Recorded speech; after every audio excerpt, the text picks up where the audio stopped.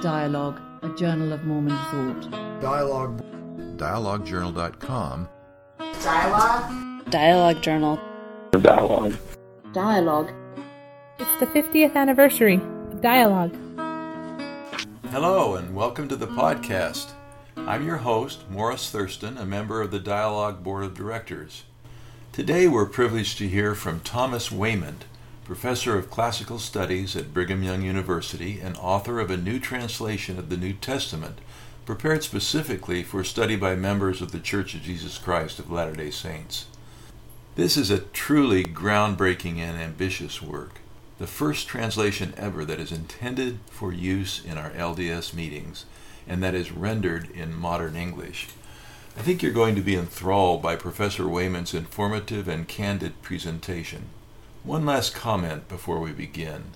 As you might have heard, beginning this year, Dialogue has opened up its archive and everything is now online and available to anyone, even the most recent journal issue.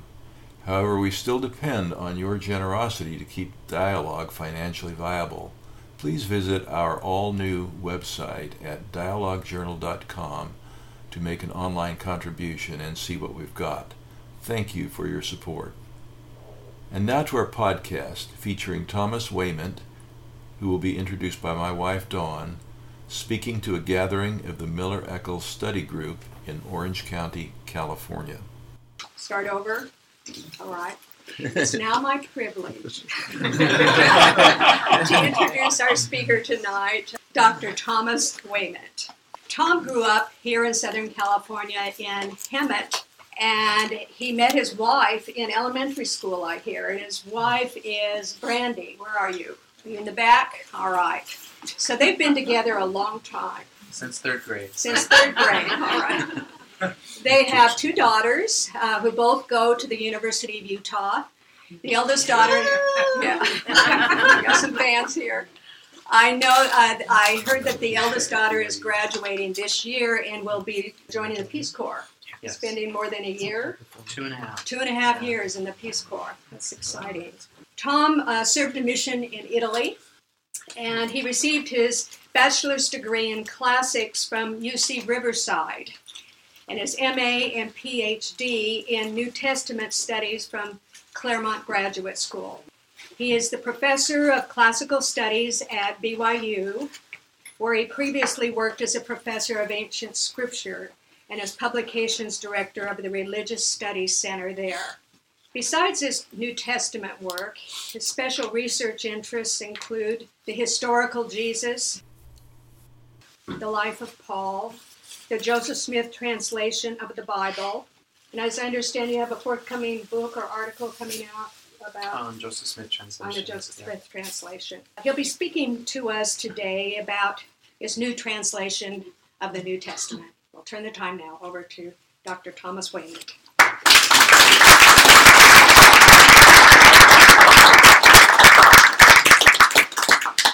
My plan tonight is to allow some time at the end for questions, and please don't shy away from asking hard questions. I can dodge them if I don't want to answer them, but I'm more than happy to give you my very honest answer and hope that this can be a productive discussion. Tonight, I want to walk you through the kind of three stages that I'm going to take in my discussion tonight. First of all, I would like to kind of place Bibles in the larger American Bibles culture, and then also within the church. I'd like to talk then a little bit about what led me to do this. So how does this translation fit into that larger culture? And then finally, I'll conclude by sharing some of the obstacles that I faced and some of the difficulties. Although I'll be honest, there weren't many difficulties, but I'll share the ones that I've experienced and how I've navigated them. And then at that point, we'll have some questions. To help everyone out, a number of things have happened in our lifetimes and in yours. Even if you're as young as 20, American Bible culture has taken a radical shift from a Latter-day Saint standpoint. And one of the things that's happened in the last few years is production of sites like BibleGateway.com, Olive Leaf, and Blue Letter Bible, which produce now free copies or online access to free Bible translations in a number of modern English translations, and all quite good. Some of the really good Bibles out there in translation are the New International Version, also called the NIV, the New Revised Standard Version, which is an excellent translation. I personally like the ESV, which again you can get for free. And if you want a kind of, if you will, different take on Bible, the CEB is a fascinating Bible to read, although it's a little loosey-goosey. And if you're angry about the Bible, read David Hart's translation. And if you want a fantastic scholarly Bible on the Old Testament, Robert Alter's lifetime work was just published in this last year. So there's a lot out there. And so when you think about how Bibles exist, like what does a translator bring and what do I bring to this process? Bibles exist on a scale, if you will, a pendulum rather, and at the far end of it is what we call literal equivalency Bibles.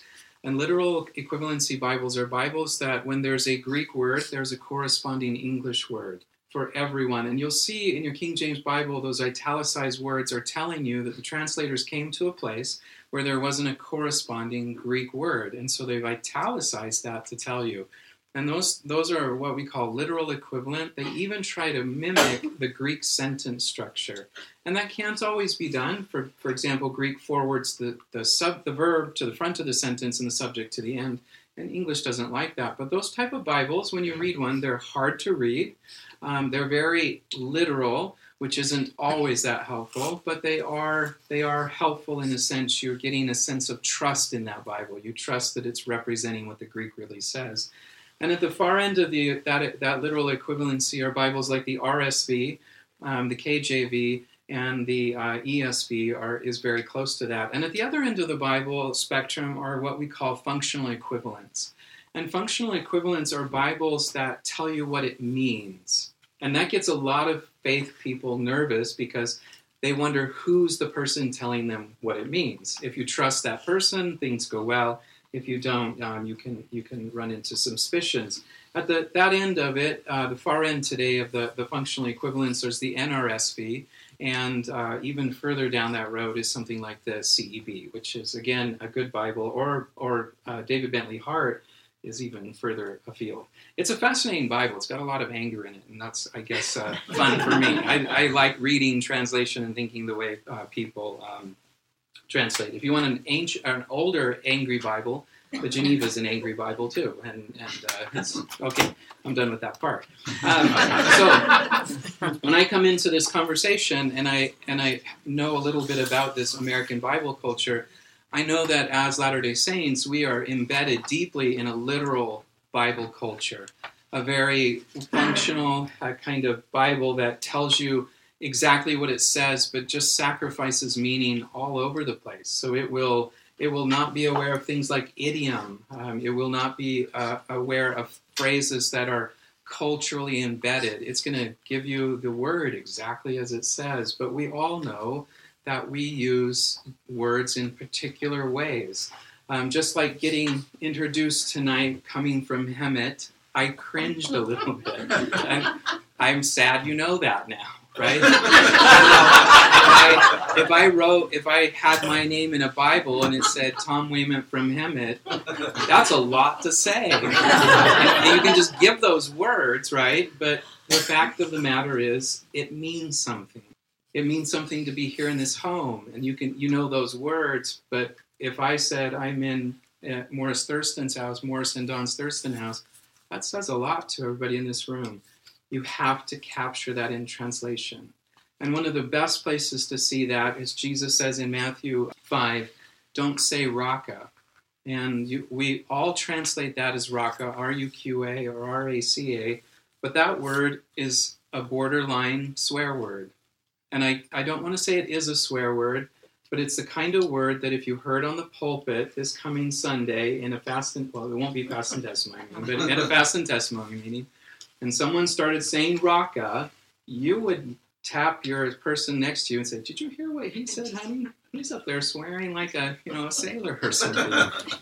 And it's a word that means idiot or cretin or moron.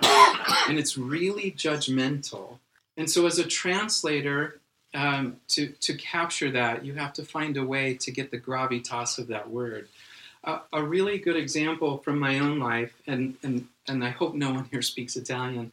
I was in my very first mission city. I was asked to say the prayer, and at dinner I'd said the prayer. It was my first kind of moment in Italian. And after dinner, I thought I would try out some more of my Italian, and I asked this family who invited us over, "Can I sweep your floor?" And she turned bright red and said, "Stop saying that." And I said, "What? Sweep the floor?" And because I know this one verb in Italian. And she says, "Stop saying that, Elder." And I said, "What? Sweep?" And my companion finally says, "Tom, that means to have sex with." It's the same verb. It's and those of you who speak Italian, I'm not going to say it, but I was just blurting this out.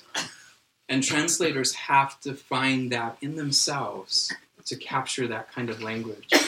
What language has edge to it? What language is kind and invoking? And what language then, even making that process more complicated, what language is intentionally invoking the Old Testament? And you have to be sensitive to that. Because if they're quoting an Old Testament passage intentionally or alluding to it or using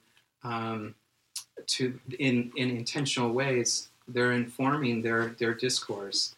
I might say in this audience, no other success can compensate. And I've invoked a time and a place.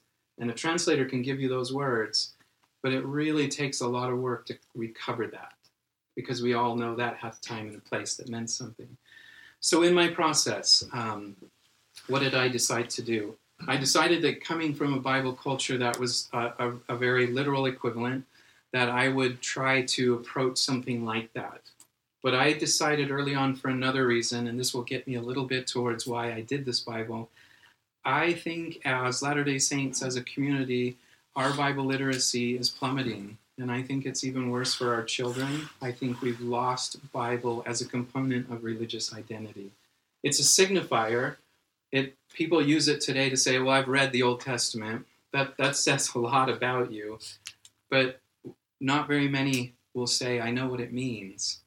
And when I ask my students, do you know about this story in the Hebrew Bible? And they'll look at me, what's the Hebrew Bible? And then they don't know that story. And so while Book of Mormon literacy has skyrocketed, it came at a cost of Bible literacy. So I decided I needed people in it. So in that spectrum, I tend to be on the direction of literal equivalent without sacrificing the meaning as the way the KJV did.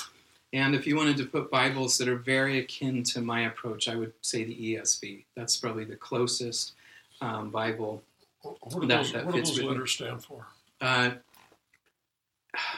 It's the English Standard Version. Yeah. And NRSV is, New Revised Standard Version. What gets me into this process? So that's where this fits in. And if you want to know a Bible that you could read that would feel like this and could have a similar experience, RSV exists on the more literal side, and ESV is just barely more literal than I am, and then on the less literal side would be something like the NRSV. So I sandwiched in that side. So what gets me doing this? First of all, I started this process, and I stick by this statement. I had no intention ever of publishing this. I had no intention of ever letting people see this. My whole goal was to translate the slides that I showed to my students in my classroom. And that was for a very specific reason. When I would put up the King James Bible English on the board, my students had no idea how to read that. They can't. I have met very few students who, given a verb, can conjugate it into King James Version English. Sometimes if I give them a verb form like giveth, they know that that's a third person singular. But it's pretty hard. And then I ask, what's the second person singular? And they say, I don't know.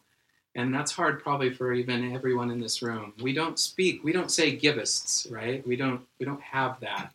And thee and thou. Another thing that happened in my culturalization of this Bible is I would have students come to me and say, hey, Professor Wayman, this always happened to private. They didn't want the class to know this.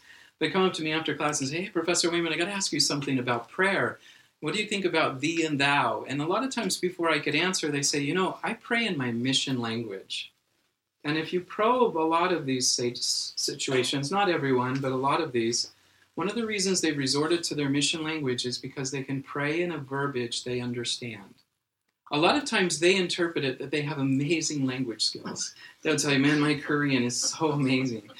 But a lot of times what they're really doing is they know how to conjugate their verbs, and they can speak to God in a language that is like they speak to others. And they like using you. And when we pray thee, I have actually had students come up to me and say, please don't ask me to speak in class. I can't pray. Or sorry, not speak in class. I don't make kids do that. Make them pray in class. And they'll say, I can't pray in KJV language. Will it be okay if I use you?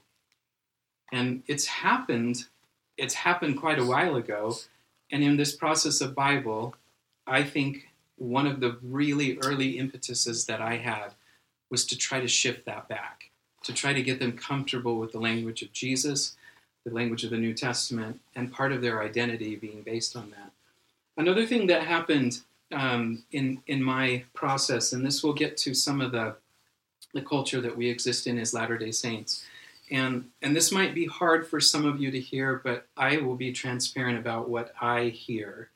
When I go to conference or watch conference on TV or wherever I might hear it, and I hear a declaration that the Book of Mormon is being neglected and that we're overlooking the Book of Mormon and the church is under a curse, that's great. But for a Bible scholar like myself, that means that the Bible is getting pushed further aside. Every inch of momentum to recover the Book of Mormon comes at a further cost to the Bible. And I'm not saying we shouldn't read the Book of Mormon, but a Bible scholar hears his identity or her identity being further pushed to the periphery. And I worry about that. I worry that we've lost that.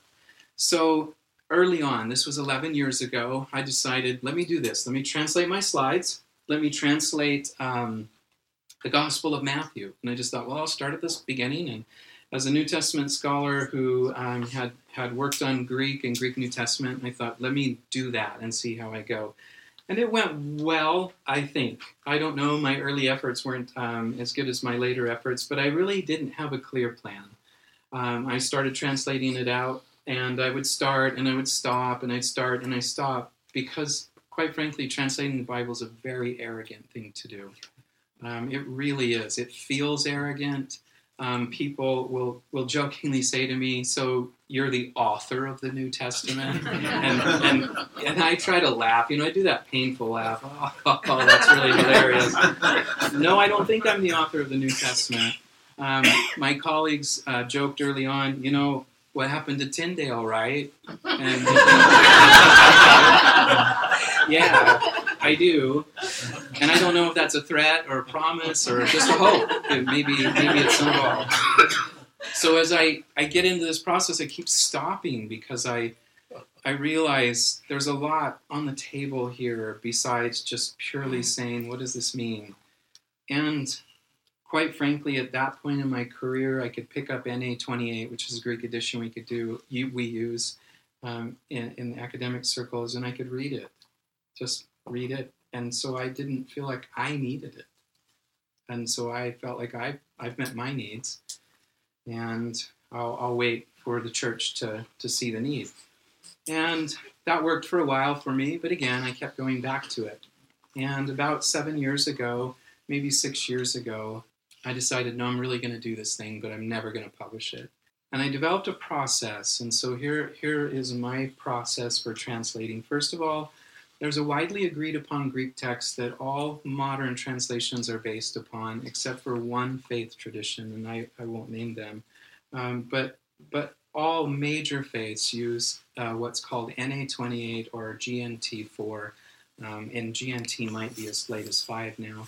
And those are just all of the Greek manuscripts we have, which are 6,000, gathered into a single book, and as the footnotes, they tell you all the differences in the manuscripts. And so as a translator, you have the main text and you have all of these notes. And I decided I'll translate NA 28 like everybody else does. I decided the other thing I'm not going to do is I'm not going to consult any single English translation during the translation process. So I'm going to completely rely upon my own ability to sit down with the Greek and render it into English. And so I did then at that point, when I have an English text, I go through the following process. I first of all read it next to the target audience, the target Bible I was aiming for. And I knew early on I wanted the ESV or the RSV. And so I'm reading in that direction, comparing what I've done. And I, of course, make corrections to my translation as I go, meaning massaging the way things go. I then read what's called Young's Literal. And Young's Literal is a terrible translation. I don't think anybody really uses it. But Young's Literal is the most literal of the literal Bibles. And it's meant to be that way. It's just meant to say, here's the word, and here's exactly what it means. And it's translated that way every single time throughout the Bible. No sense of meaning, just here are the words, and here's what they mean. But Young's, when you read a Bible like that in literal equivalency, you start seeing things in your own translation, things that you imply that you didn't mean to. And then the third Bible I would compare it to is what's called the NRSV, as I mentioned, which is the Bible of academia. Almost all academic degrees now that are in Bible or associated fields use the NRSV. And I would read it against that to see how far I was from that. I quickly convinced myself that the paraphrastic nature, this kind of summary approach to Bible, was not what I wanted, but it also helped me see something in the translation. When I had done that, I sent it out to a group of 5 students that I had who would read it and check for typos and things. And the other thing I did is I had it read aloud twice. And that was really an important step for me. One of the reasons for that is when we go to church, we read the Bible and we'll read a passage and we have this verse number and we have a chapter number and we read it like it's supposed to be compared. Like you could say Luke 6 verse 21 is the same as Matthew 5 verse 12, which is pretty close. And it's like we're comparing things, but you remember there is not a single verse in an ancient Bible. There's not a single chapter. There's not a single end of a sentence. The Bible is a story, and when you came to church in the 1st century or 2nd or 3rd, you would have the book of Mark performed. Your pastor, your teacher, your preacher, your bishop would perform for you the Gospel of Mark. And there's this sense of power and ethos to the Bible that we absolutely just overlooked. In our society, and this isn't something we chose, our Bible is a study Bible. One of the very first references to Bible study that mentions a person studying it on their own, reading it and not saying it out loud, calls the person suspicious who does so. And I wanted to recover that, the power of reading the Word and having it feel something. You feel this response to it, to watch a performer carry out the Gospel of Mark, to have the Epistle of Paul read as though it's a letter to you. And you can't do that anymore in a King James translation.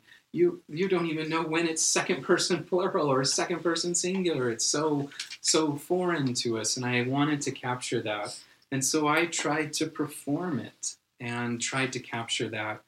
The other thing that was really important to me in the translation process was I really wanted to not smooth over all of the differences between the sources.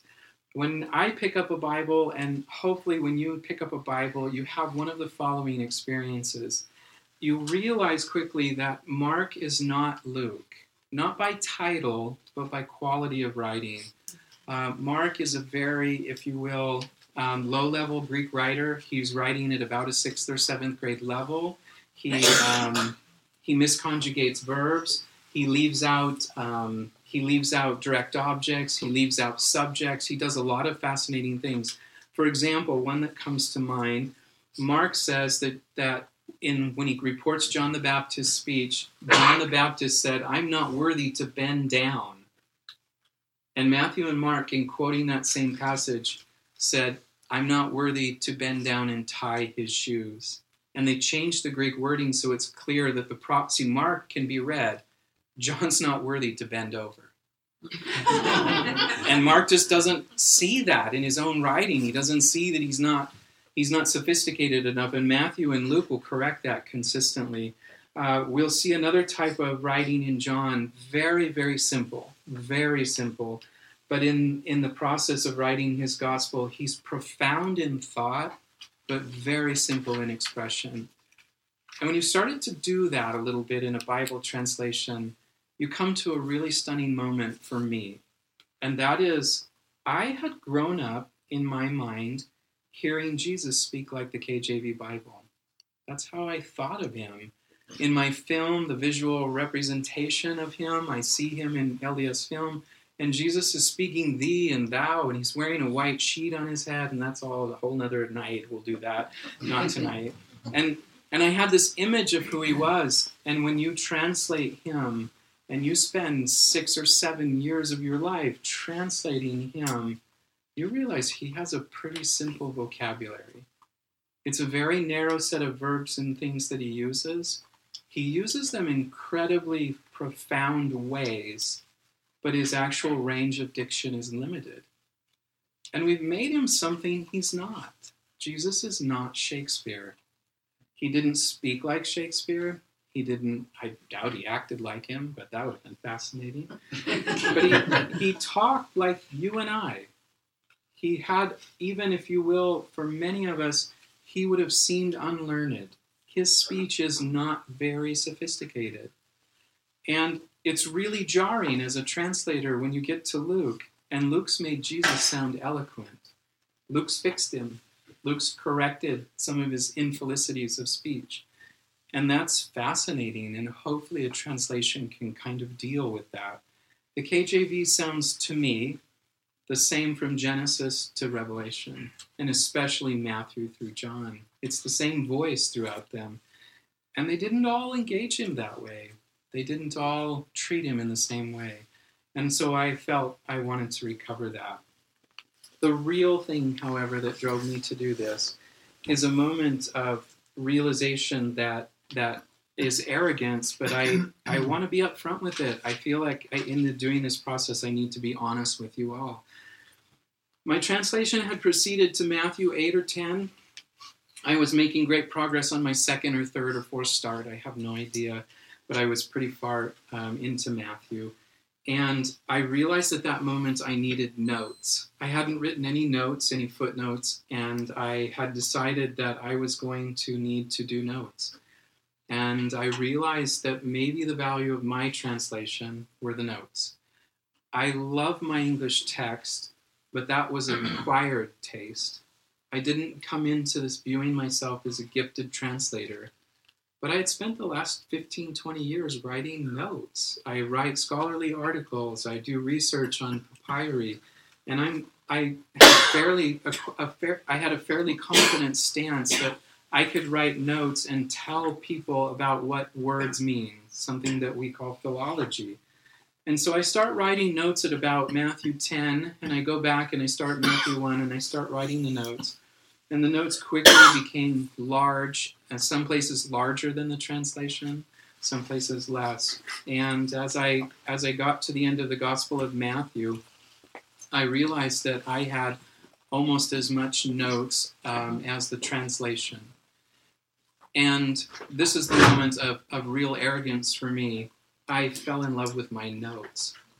I loved them. And that was the first moment in the entire process where I thought, maybe I could publish this.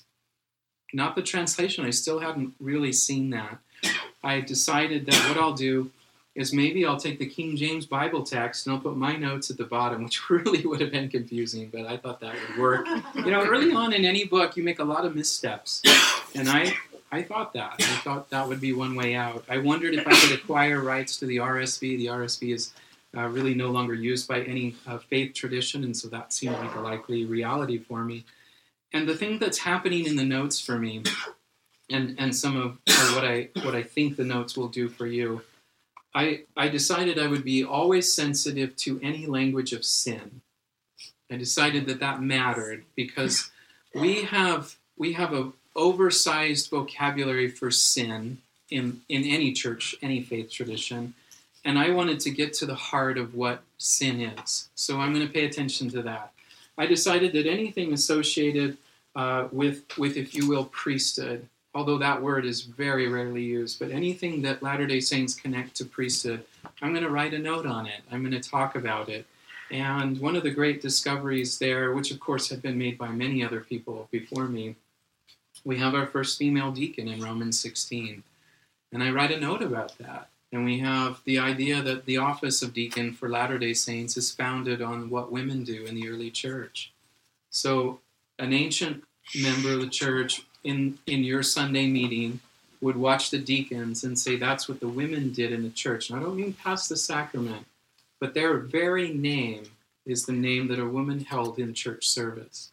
And I wanted to recover that, this kind of blending and degendering of the text. The other thing that was super important to me, being a father of 2 girls, I felt that the Bible is so strongly gendered and that we don't have a lot of female representation of faith. And I decided I would go completely gender neutral. And so my translation has that.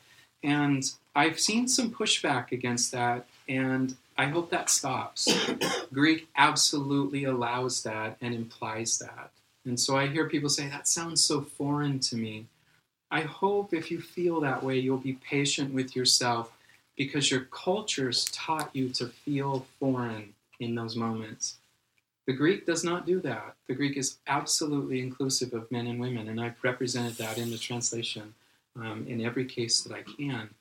The other thing then that I'll be sensitive to, and this happens mechanically, but it produces a really wonderful result, is that today we have computer programs where we can take the text of the King James Bible and we can dump it in this program, and then we can put alongside of it all restoration scripture. So I had a computer person say, let's put the King James Bible here, a New Testament, and then let's put the Book of Mormon. And he would generate a list of all parallels between them that have 3 words in sequence the same. We did that for the Doctrine and Covenants, and then we did that for the Pearl of Great Price. And it's my belief today that in my notes is every single reference that the Book of Mormon makes to King James Version Bible language in the New Testament. And that's a momentous occasion. It generated 6,000 hits. I don't know how many that are actual quotes, how many are allusions, how many are echoes, but in my notes, I deal with every single one of them. And it matters. And here's a reason, for example, it matters. We're going to find out very quickly that the Gospel of Matthew's language is the most embedded in the Book of Mormon. The second, the Book of Revelation. The third, 1 Corinthians, and fourth, Hebrews. Those are the most primary allusions that we see from the New Testament into the Book of Mormon. The most oft referenced verse, 1 Corinthians 50 and 51. And it appears 3 times. That language is part of Nephite prophetic discourse. And I think that matters to us as Latter-day Saints. I'm not here tonight to claim that the Book of Mormon is borrowing in a sense of plagiarism.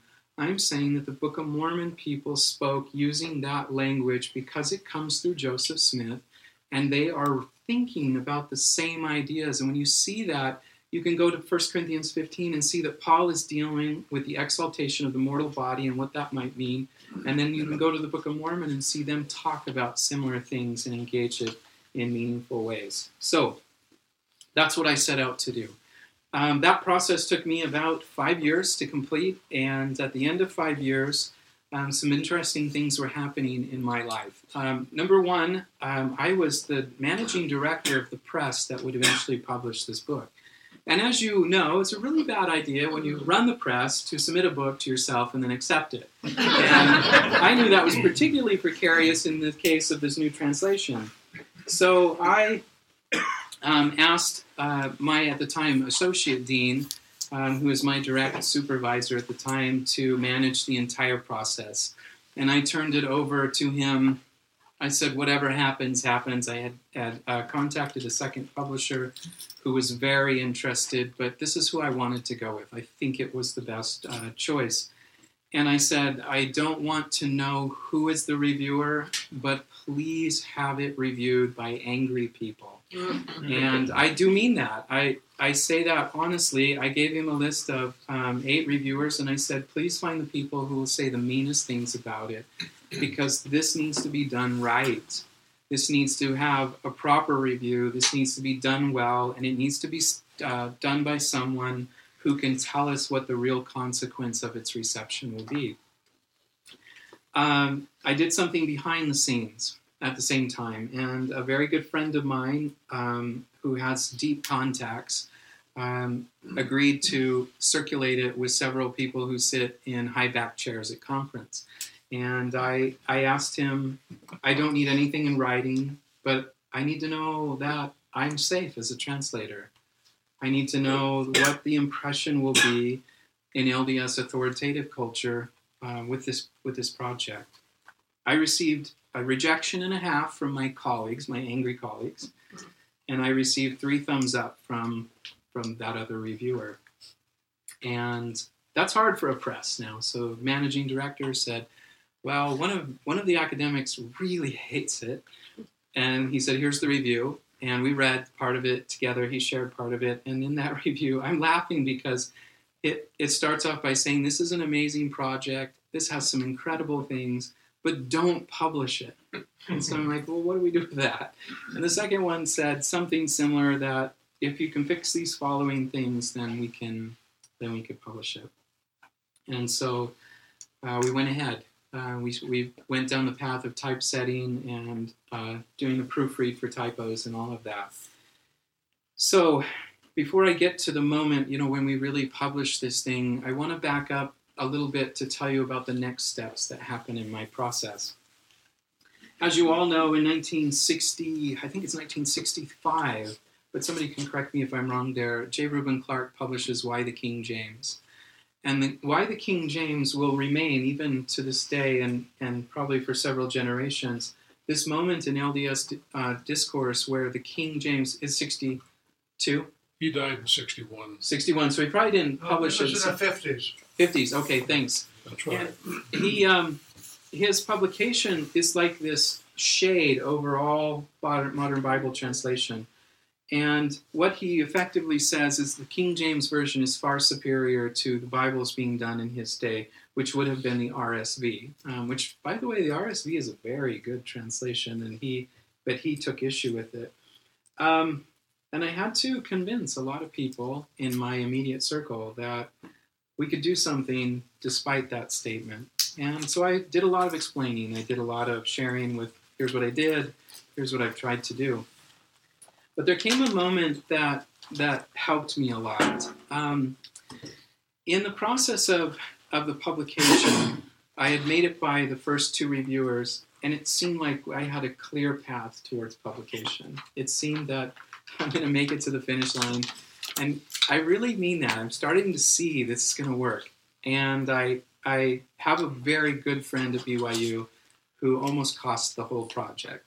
He comes into the typesetter's office, and he sees this being typeset, and he literally has a kind of a near epiphany moment and just starts saying, you can't do this. This is such a monumental thing. How can you do this?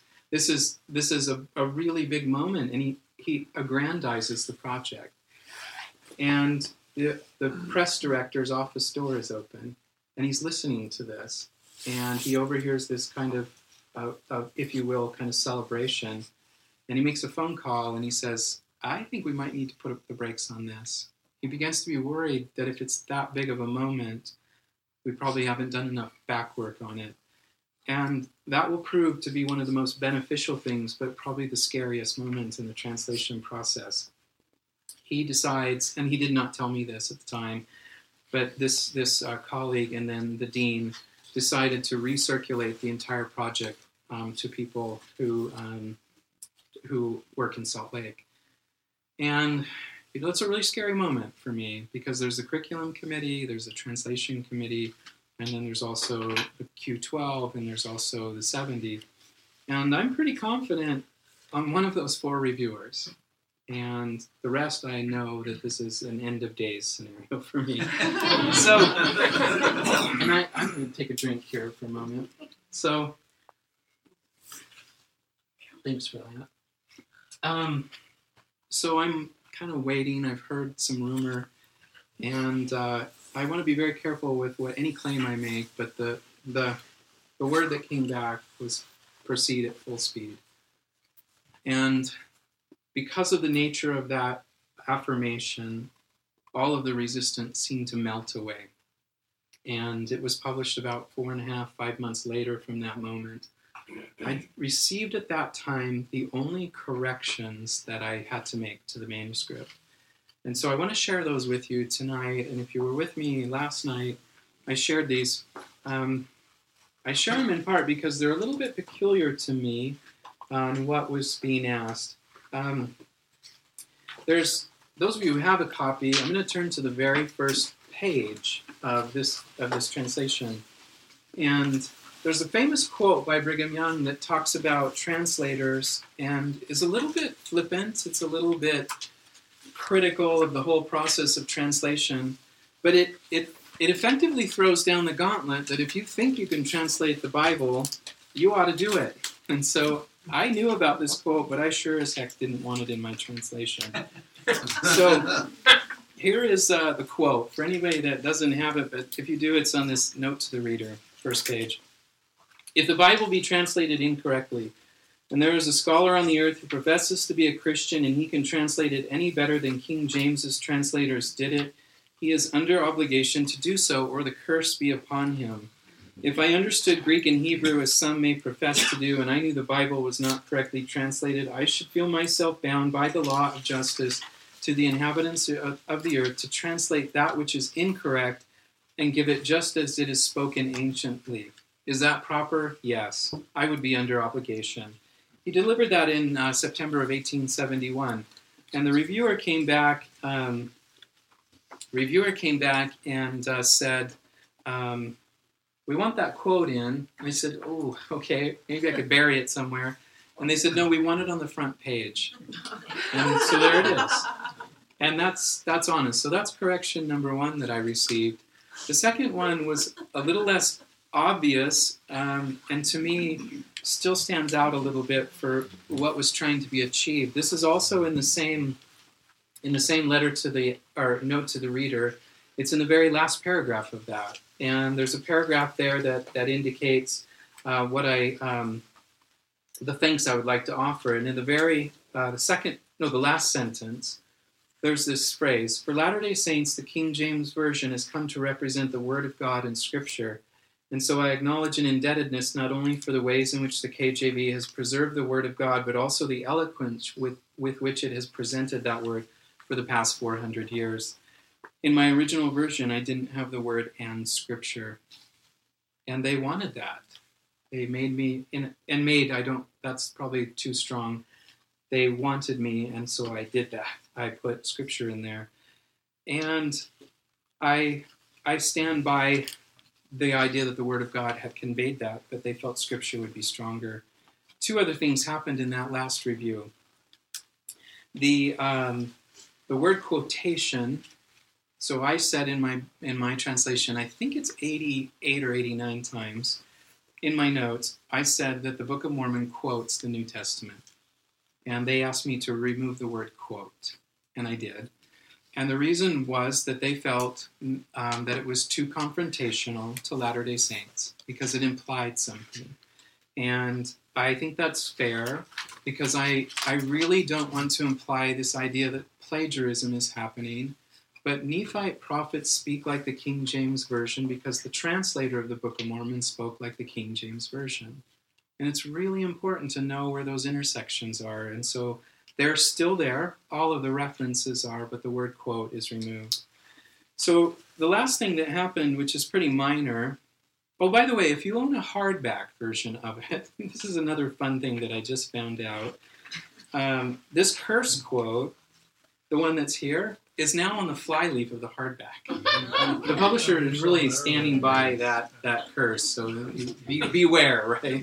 Yeah, you have it there, Brother Moss. That's so great. I'm always seeing that curse. I did not start the project to get out of a Brigham Young curse. So I stand by that. The last thing was a really interesting moment, and I think they made the right choice, but I was pretty miffed at the time. The original title was A New Translation of the New Testament. And we had some marketing teams, and they sat around and said, well, you can't have two news, a new translation for the New Testament. And then somebody realized that Joseph Smith called his JST, the new translation. And they said, well, you definitely can't do that. And so through a process of elimination, the title evolved to this. And really remarkably, we weren't going to have the Latter-day Saint part in the title. They felt that might be too much endorsement. And they went with it. And that, with the name change and things, that turned out to be surreptitious. The thing I really wanted in the whole thing, the last 3 words, a study Bible. I wanted to capture the genre of study Bible. I wanted Latter-day Saints to realize that the notes to the Bible were what I really got into this about. And it's where I had this moment of clarity that this could mean something to us. So to kind of bring all this together, where I'm standing. First of all, I think I cannot answer anything where the church is going. I don't want to do that, but I have a little bit of experience on some very positive momentum that I'll share with you, and you'll see these things happen and have happened.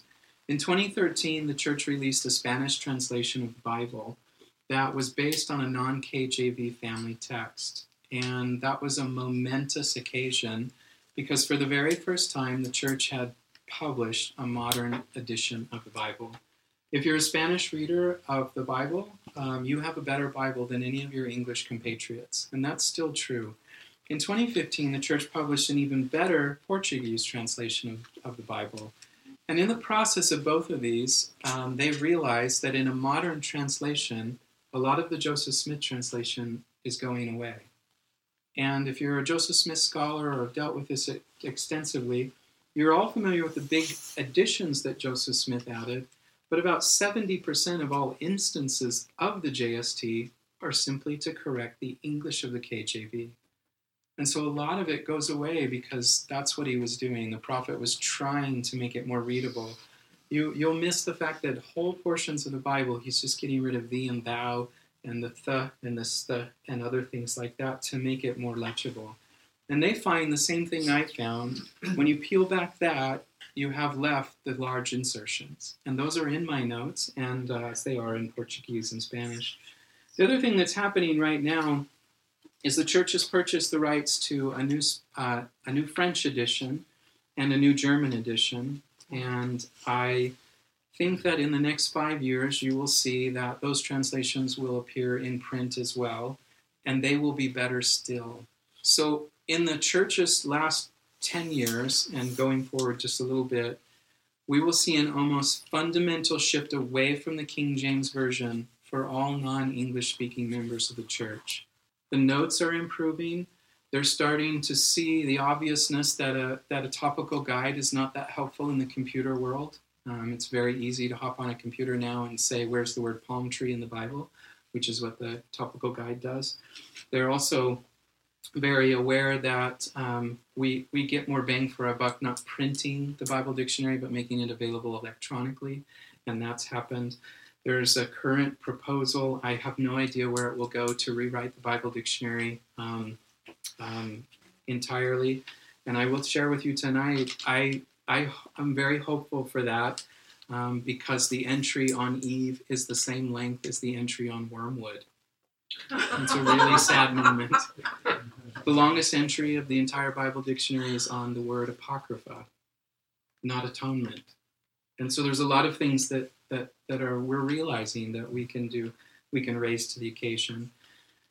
And then finally, the thing I started with, the thing I hope, the thing I pray happens is that we as a people begin to make the Bible part of our religious and spiritual identity. The Book of Mormon has that, and I would say congratulations, but the Bible is losing it.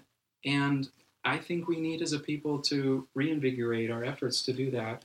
That's not a call to arms. It's whether it's my translation or another. There's a lot of good ones out there. The reason mine is a Latter-day Saint translation, and I'll conclude with this thought, is my notes are directed to you. The English is good. I hope it's really good, and I hope it's really helpful. But those notes were written with you in mind, and that makes it different than any other Bible out there. And I would conclude there. Do we have some I don't know if I conclude. Is that okay to stop like Absolutely. that? Okay. I didn't know if it was testimony time or... Let me just say my testimony time.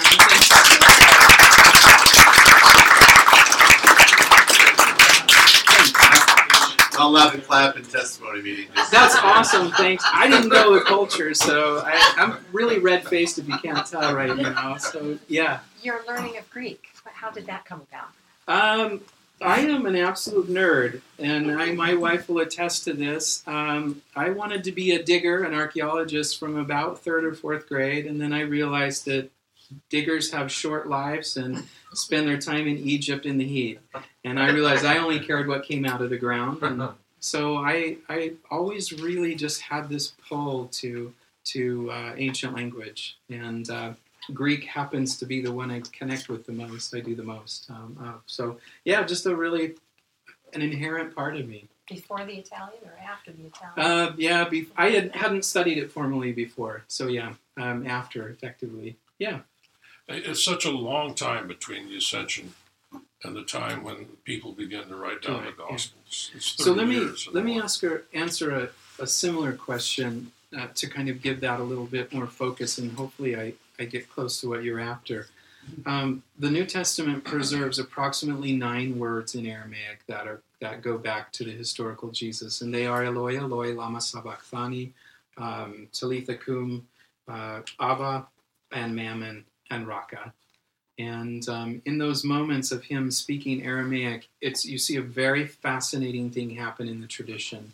And that is when the Gospels are narrating the story leading up to the Mammon saying, Matthew 6:22, this is only Matthew and Luke, they are verbatim in the roughly 22 words leading up to it. That happens also on the cross when he says, Eloi, Eloi, lama sabachthani.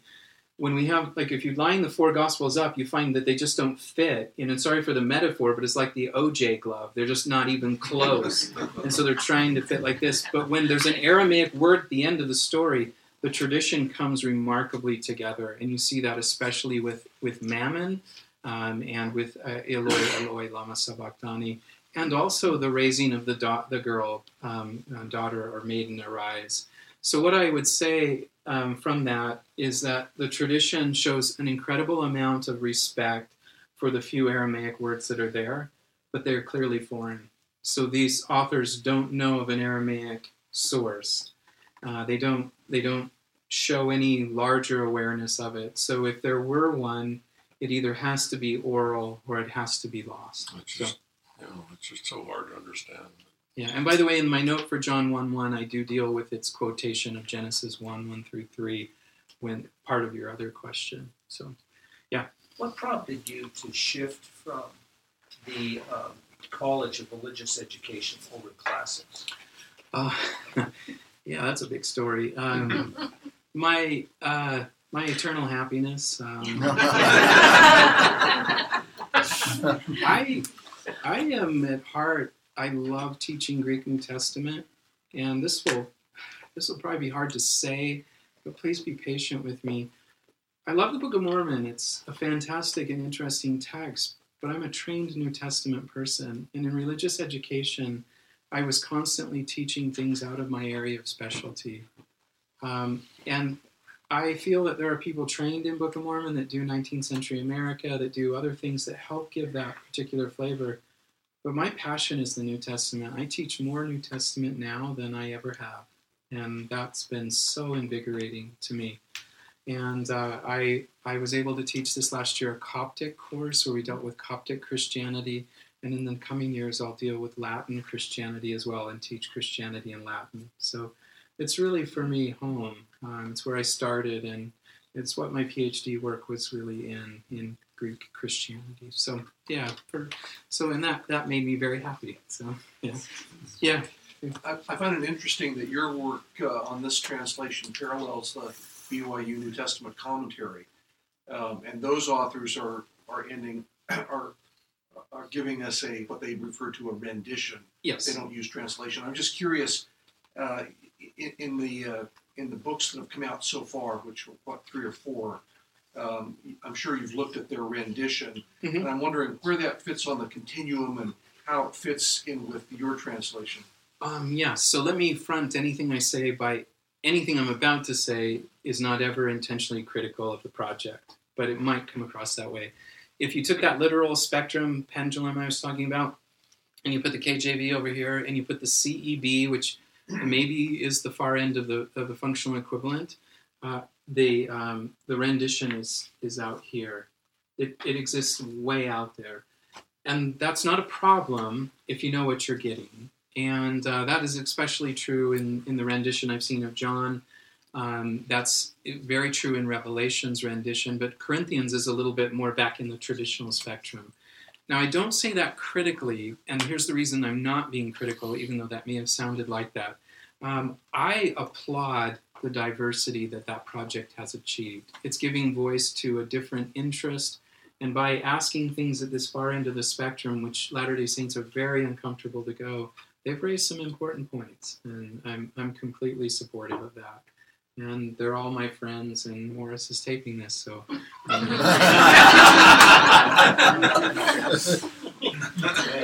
Yeah, I see you. By design, most of the sermons that are given and the lessons that are taught in our church are given or taught by non-scholarly people.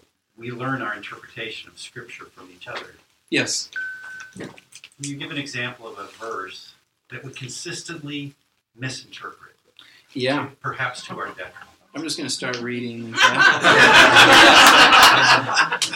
Sorry. Let's start at Matthew 1. So, I should have told you when you asked me to come, I have a tendency to be very sarcastic, and I don't mean to be. I love what I do, but I come across really snarky, so I apologize for that. But I do have some examples. My favorite of the week is Matthew 5:48, and in the end of Sermon chapter 1, the Sermon on the Mount, chapter 1, he says in the King James Bible, "Be ye therefore perfect, even as your Father in heaven is perfect." And just as a note on KJV English, the reason the word "therefore" appears third in the English sentence is because it's second in the Greek. And so "be ye therefore" is just absolutely representing the order of the Greek. The problem with the verb "be ye therefore" is a command in English. And in Greek, it's a second person plural indicative. So he doesn't actually say "be perfect." He says, this is the way I translated it, "therefore you will be perfect." And you realize the whole first chapter was a discourse on perfection. And that's a big moment. So it's the only chapter in the entire Bible that carries with it the injunction at the end, here's perfection. The other one I think that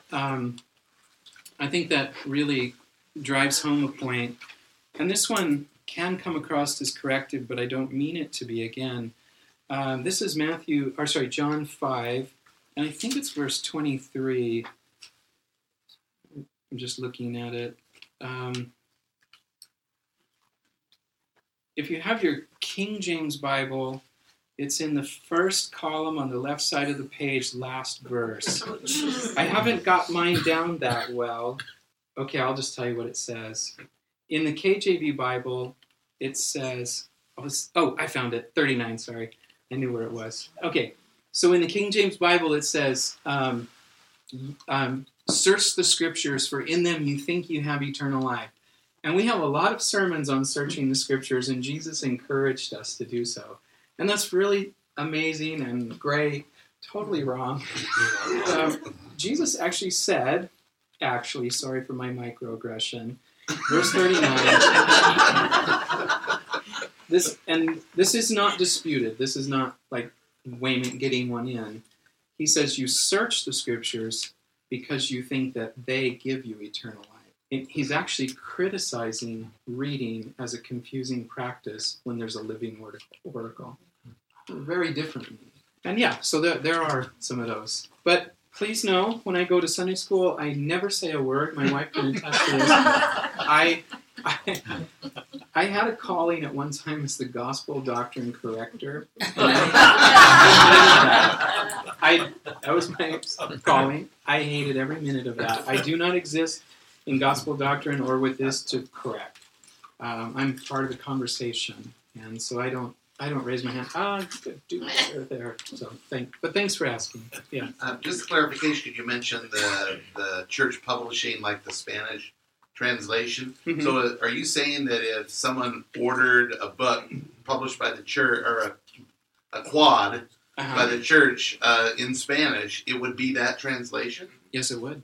Okay. Yeah, it's the text base is the Reina Valera, and I believe it's an 1879 text base. I believe that's the right year. And they paid dearly for it. It's a very good translation. Yeah. How long will it take you to do the Old Testament? I'm partway in, and I anticipate 10 years. I think I'll be all gray-haired by then. But I think I'll get there. So yeah, I'm working on it. Mm-hmm. 90-degree question. Mm-hmm. Deviation. By virtue of what you've done and how you spent your time, it seems to me like you've almost got a kinship now with the prophet Joseph Smith, because you're both translators of the same work. Sure. What has your experience in translating that? What could you share with us that you've learned about his translating abilities, and maybe more about the man as you see him now? Yeah, and I'll be very honest here, so please, everything I say now, please attribute this to me. I'm not trying to foist my beliefs on you. I think today that the thing that the Joseph Smith translation is a prophet trying to understand a confusing Bible. I think that we've looked at it as a revelation to us, and I think it's a revelation to self. And I think, to me personally, something happened, and I don't know if I shared this last night, but I've always known in an academic, distanced way that the book of Romans was effectively the most eloquent statement on salvation that exists in the New Testament. It's the place to think about that. And I've read it, and I had worked with it, but in translating it, just going through every word, asking, does the order of these English words matter? Is there something implied here? It opened up in a way I had never seen before. I would not call that visionary. I would call that revelatory for me. That in those moments, I think that's where I get the closest. And it's like, as a translator, and I think you can have this experience in English. I really do. I don't think it requires Greek. When you get down to the point where you're asking, does into or to better represent this phrase, and what would the difference in meaning be? I think you're getting at the level that the person who wrote it was at. And I think that's us all arriving at that moment of composition. And that was really moving for me. That really changed the way I viewed some of these stories. So, yeah, that would be my thought. Do you feel that the church is placing more of an importance on our knowledge of the Bible, between having the Come Follow Me start with the New Testament and having through the CES, through seminary, the kids, the requirement to read the entire set of scriptures, the New Testament? Yeah. You feel that they're kind of looking at this and going, we need to be have better knowledge of the Bible? I hope so. I really hope that that's a point of conversation. I'm not aware of that, but I'm also never heard differently. I do know there's a lot of concern with the previous change in the seminary curriculum, where seminaries and institutes instituted tests and kind of quizzes for students, that was a direct response to decreasing scriptural literacy. So it would make sense that the current change has that, but I don't know that for sure. So I hope, I pray, but I don't know. Yeah. In what way would you like us to study the Bible in formal settings, say gospel doctrine class? How would you like to see it handled? I don't know. I want to go to a gospel doctrine class that's really interesting.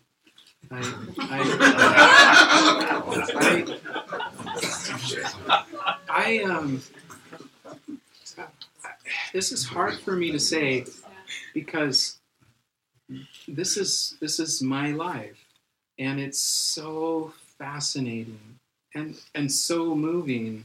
And if you don't believe it's true or you believe it's true, that's irrelevant. This book is amazingly complex, and it has something to say to the modern era. And I watch when teachers come in, I watch their body language. I watch the dynamics of how quickly they're trying to get out of the text. We have a verse. This is what happens. A lot of teachers posture to say, well, we have to read this story in Genesis 35, but it's terrible. So let's talk about, and that's hard. That's such a cost for me. And I guess what I'm saying is open your hearts to it and let it speak to you. My wife and I have this ongoing debate about whether the Bible, the Old Testament, has anything good in it. And we don't mean that sarcastically. When you're reading these stories of trauma and rape and death and murder, the Bible, at some point you have to ask the question, is it teaching us how to be ethically good people in a clouded world? It's not a story of the hero who succeeds. It's a lot of failure. And we don't allow the text sometimes to say what it's saying. We want to clean. Maybe you don't, but a lot of times I see people wanting to clean it up, and let's pass over that story. And it's powerful. It's converted more people than the Book of Mormon has even come close to. If you think about what this book did, just in perception, the Roman Empire is estimated to be about 20 million people. And within 300 years, 80 to 90% of the entire Roman Empire is Christian by 12 or 13 Galilean fishermen writing a book. That's monumental. So just open up a little bit and let it be hard and moving. So, sorry for my sermon there. I didn't mean to sermonize. Yeah. Last night you told a story, and I think it ties in with what you've just been talking about. The young man who came into your summer class, and he had the weight of the world on his shoulders, and you asked him what the problem was. Can you tell that story? I thought that was a good story. I sometimes don't tell it in church settings. I was at a university, so there, because it uses the word sucks. So can I say that? It really hurt me. I'll be very honest. I take it as a big commitment on my part that you send your students and your children to BYU, and they're in my classroom. That really matters to me. And it's not that I think of you when I'm doing that, but my daughters go off somewhere, and I want them to have an amazing experience. And so I have students come in, and this one particular young man, the story I told last night, you could just see from the door that something's wrong. And that happens, but this is the first or second class, and nothing's really happened, so I don't know him or his name, and I pulled him aside, and I thought genuinely somebody had passed away.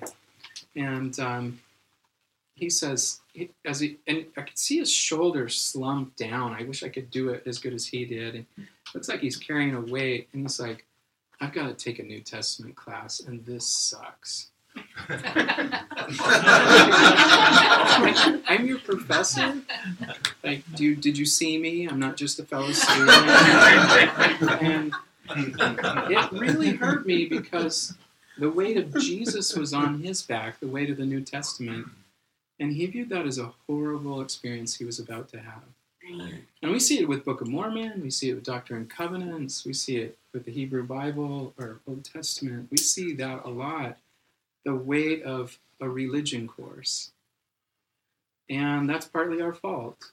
We've made our religion hard to comprehend. We've made alternate voices suspicious. Could you imagine a Sunday school where somebody raised their hand and said, I just don't believe what you're saying. And that you feel that confrontation. But every lesson, every Sunday that's given, someone in the audience doesn't believe something you've said. And they want their voice. This generation wants to say what's on their mind. And so I felt in part obligated to lessen the burden of Bible literacy. So I hope I reached that student, but maybe not, but I hope so. Yeah. I'm curious, going back to the Spanish translation by Reina Valera. Mm-hmm. So originally, when they were working on the translations, one of them died sooner than the other. One of the Reina Valera translators, or one of the Reina Valera, the original translators. So in the work that they did they reference the German translation or the King James Version translation? What were they referencing, or were they going from the Greek also? Because to the point you made on Matthew 5:48, be ye therefore perfect. And I looked it up in Spanish, and it's referring to it's a command. Yes. Yeah, not saying that you will be perfect. So I'm wondering, and I've read the side-by-side translations, because obviously through the magic of our digital world, we now have apps where we can have French, Spanish, and Italian, and German, and whatever side by side if we really want them. Yes. And we can read them. And I've noticed that there's 3 languages that I can read, and so I've noticed that some of them they coincide most often, but sometimes they're different. Yeah. If you took the King James Bible as a point in time that Bibles descend from, it has 8 Greek manuscripts that inform it. The total. And from that, if you kind of drew like a family tree, the Reina Valera is still in the family tree of the King James Bible. Right. But what happens is you move down the ladder of this family tree, the Reina Valera will incorporate newer manuscript discoveries. So it's not limited to the original 8, but it has a few more. Mm-hmm. The Luther Bible, the one that Joseph Smith commented on, was also a KJV family Bible, but it's translated, the Luther one is translated from the Greek. The Reina Valera is translated, I'm almost certain, from the English. Oh, really? Yes, and the reason is the Luther Bible is simultaneous with the King James, and the Reina Valera is 260 years later. So it has this time to mature. When you're reading somebody outside of that tree, that family tree, and in that family tree tonight I've mentioned the ESV and the RSV, they're within that. And you put somebody in this other area, that's where you'll start to see really big difference. Big differences, NET Bible, you'll see a lot of variety there. If anybody wants to use a parallel column format, Paragospel online is a great column approach to see them all lined up like that. The challenge with the Matthew 5:48 is, for some reason, a lot of translations, despite the grammatical form, have stuck to the eloquence of that KJVB, therefore perfect. Yeah, It has a strong footprint, but grammatically, there's no question. And one of them that deviates, just it's curious to me. It's like, knock and you shall receive. Mm-hmm. I think both French and Spanish don't use that expression. Spanish definitely doesn't. They don't have a. They don't knocking, say knock. Yeah. Like Even though you could translate it a section, it would be understood, but it just doesn't. That's interesting. If you look up the passage, I can look up the Greek and tell you if there's something they're doing that way. But off the top of my head, I don't know. Here and then here. So you talked about in the beginning. You talked about how you saw that Christ talked in a limited vocabulary and that sort of thing. And I know that there's a lot of New Testament scholars who only see Jesus as a historical Jesus and not necessarily as a spiritual one. I'm wondering how doing this translation and being that close to the actual words and tone of what was written, how that informed your feelings regarding the historical Jesus versus the spiritual. Yeah, I have a strange kind of, I think, relationship with historical Jesus, and it has to involve a story to help see where my kind of encounter came. I as I was mentioned, I did my work here at Claremont. The professor that I had this experience with was named Greg Riley, and he's the only member of the faculty who's still there when I was there in my program. And we were in a class of about 100 people. It was over at the School of Theology. We're in a large lecture. And Greg is teaching this component of the lesson where the historical Jesus is very rigorous in what he asks. And he's kind of going on this idea that Jesus is ascetic, and he's using a lot of these terms. And a very unfortunate question was asked, and I really had a poor reaction to it, but this young man raised his hand in the class and he said, Professor Riley, if we teach that type of Jesus, we'll never be able to pass the collection plate. And it was really a weird moment because I was in a PhD program, but here sitting next to me was a pastor in training, and I hadn't thought of him like that. And Riley's reaction sticks to me with this day. He got really kind of mad, and he says, if you don't teach that Jesus, you will lose your soul. And he was shouting, and Riley wasn't, to my knowledge, is not a practicing Christian. He would often say, I believe in the ethics of Jesus and the morality of Jesus, but not a practicing Christian. And so it was this surreal moment to have that. And I later asked him, he was my dissertation advisor, like, what were you doing there? Like, what was you were after? And it was profound to hear him say that historical Jesus, apart from belief, is compelling, perhaps more compelling than Jesus of belief. And it really started me again. I reacted. I thought, what do you mean? The Jesus of faith matters. It's the Jesus that atoned. It's Easter. It's empty tomb. And I've always had that at the back of my mind. And I would say, and I don't want to go too far afield, I would say that if you intentionally want your faith to grow, engage the question of who he was as a person. Ask the question, I believe in him in faith, and that's a safe component. But who was he as a person? And you'll see some notes there that come from that part of me. But yeah, I think it's a really great question. I wish it hadn't been pitted as either or. And I so don't you're think... saying that there's a way to combine those two ideas, that we can think of him as a historical figure and also have faith that he's... So as an example of thing that I feel has informed my belief, I think that in my whole life I had believed that Jesus was omniscient throughout his life, that he had the cross in mind. And there's that great him coming into his dad's workshop and he has a basket and there's a cross by the wood. And it's a great visual kind of marker. I'm convinced that the historical Jesus was not aware of the cross and how it would end. And to me, that's much more profound, to think that Jesus might not have known that victory was assured. And I had heard that from the historical Jesus conversation for a lot of years, that Jesus was crucified unaware, he didn't know, he thought he would win. And when he cries out, and remember, every gospel author is aware of these words, Eloi, Eloi, lama sabachthani, is that triumph or desperation?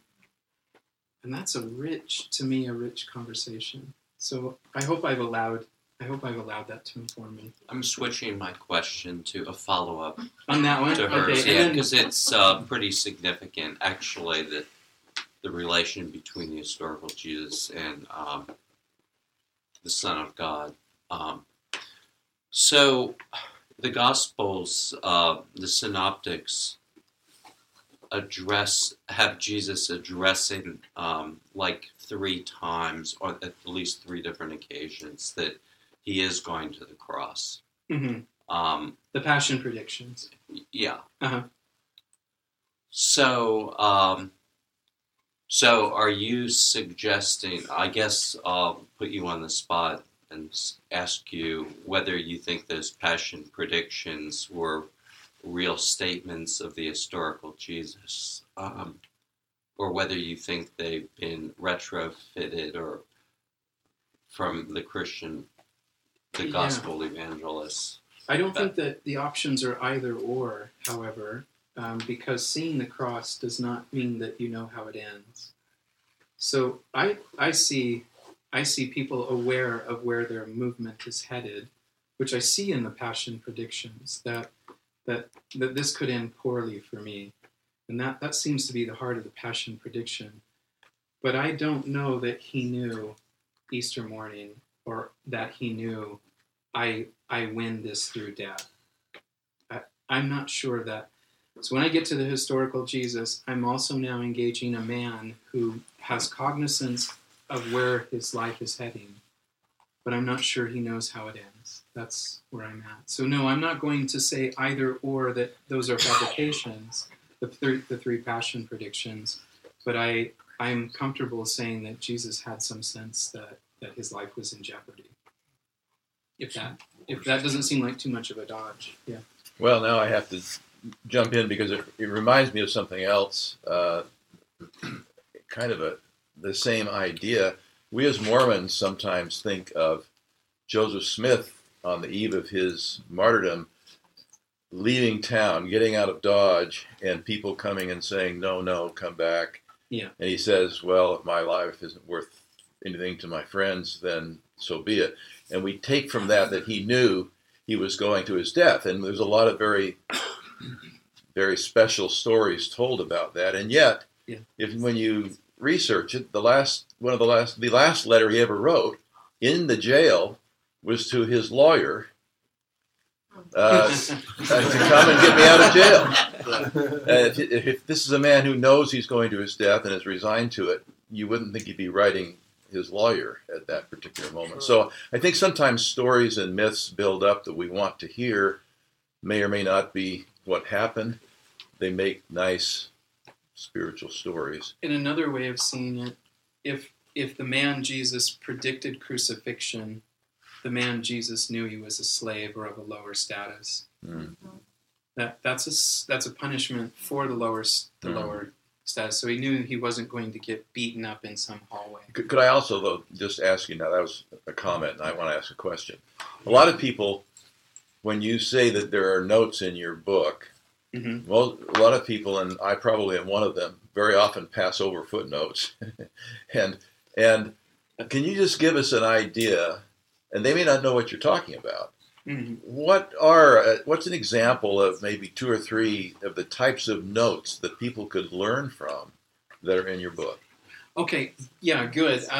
So in any given page, you'll find the following types of notes.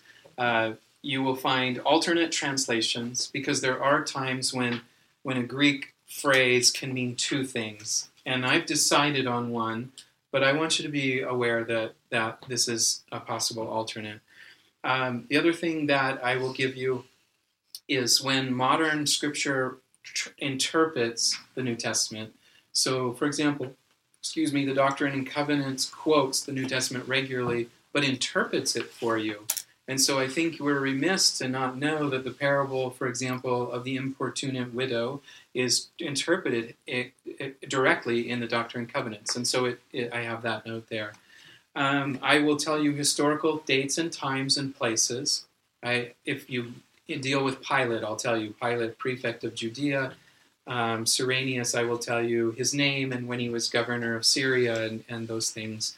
I'll tell you where Paul's at in his life. I'll mention that this corresponds to where Acts 17, verse 1, when he's in Thessaloniki and so forth.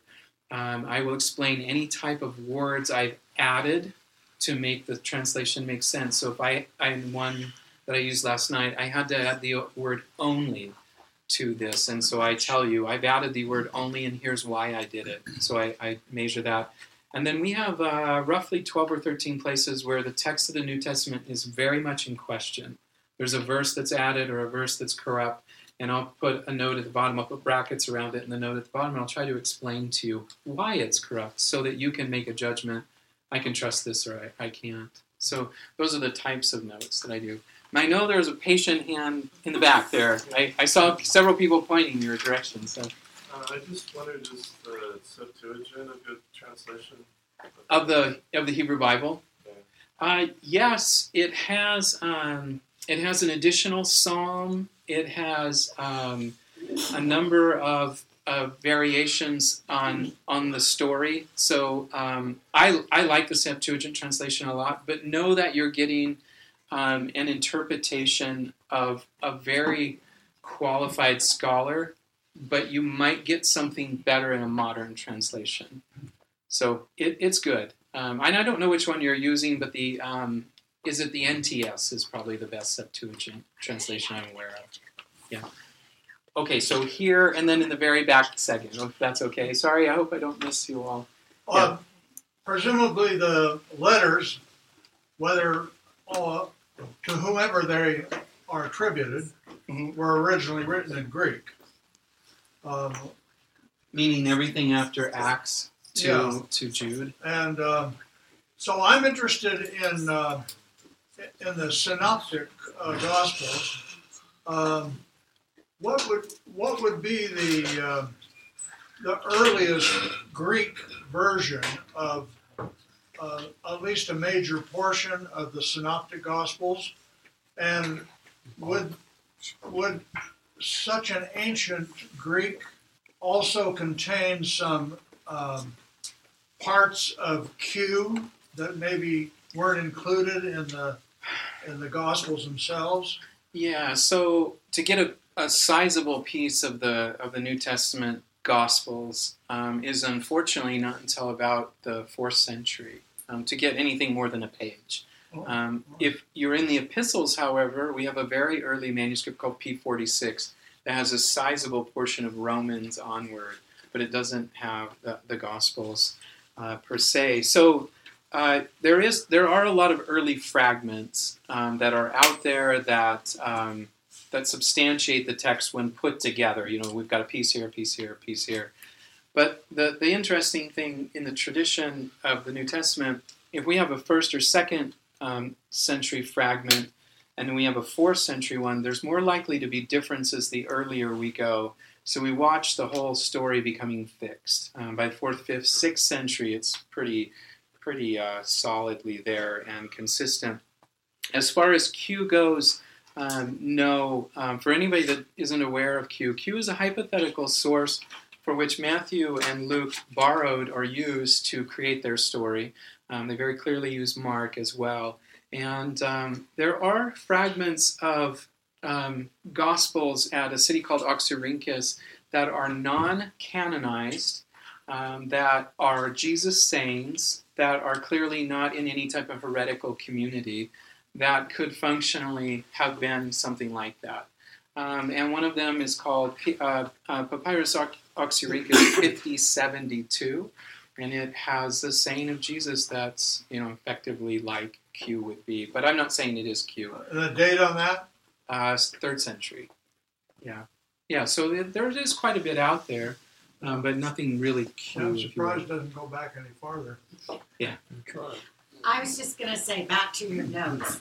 As we've been reading, at least when I read it, I read the notes and they fit the page. The notes on the bottom we tried to keep them on there. Above it. So it's just nicely put together. Oh, thanks. And so I read the notes, then I read the scriptures, and then sometimes read the notes again.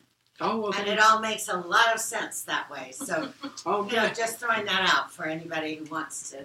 Hey, thank you. To take a stab at it. Thank you. Can I answer one more? No, go I know ahead. you've been take another question. Yeah, you've been patiently waiting. So sorry. Yeah.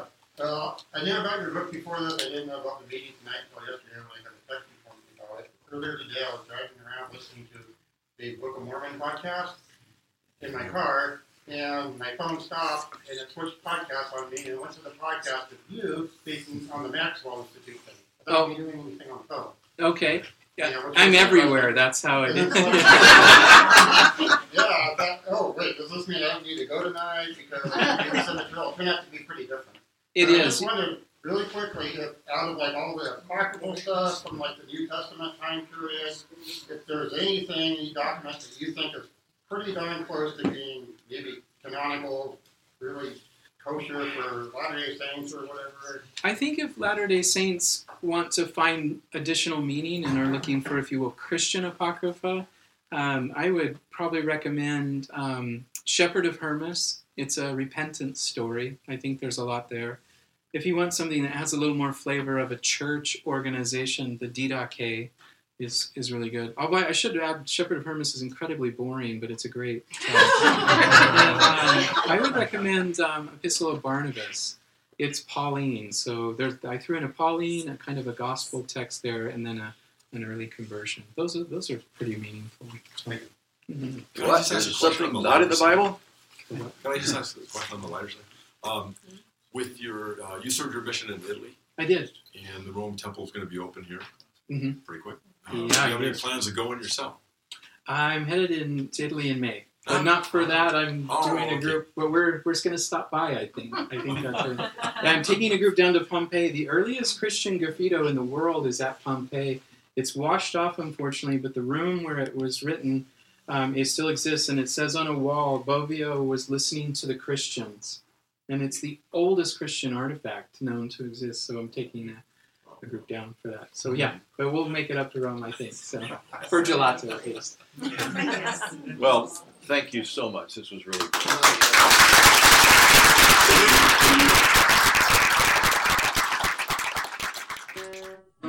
Thank you for listening to the Dialogue podcast in honor of our 50th anniversary jubilee. If you enjoy listening, please consider becoming a subscriber to Dialogue by visiting dialoguejournal.com or supporting us with a donation. Thank you.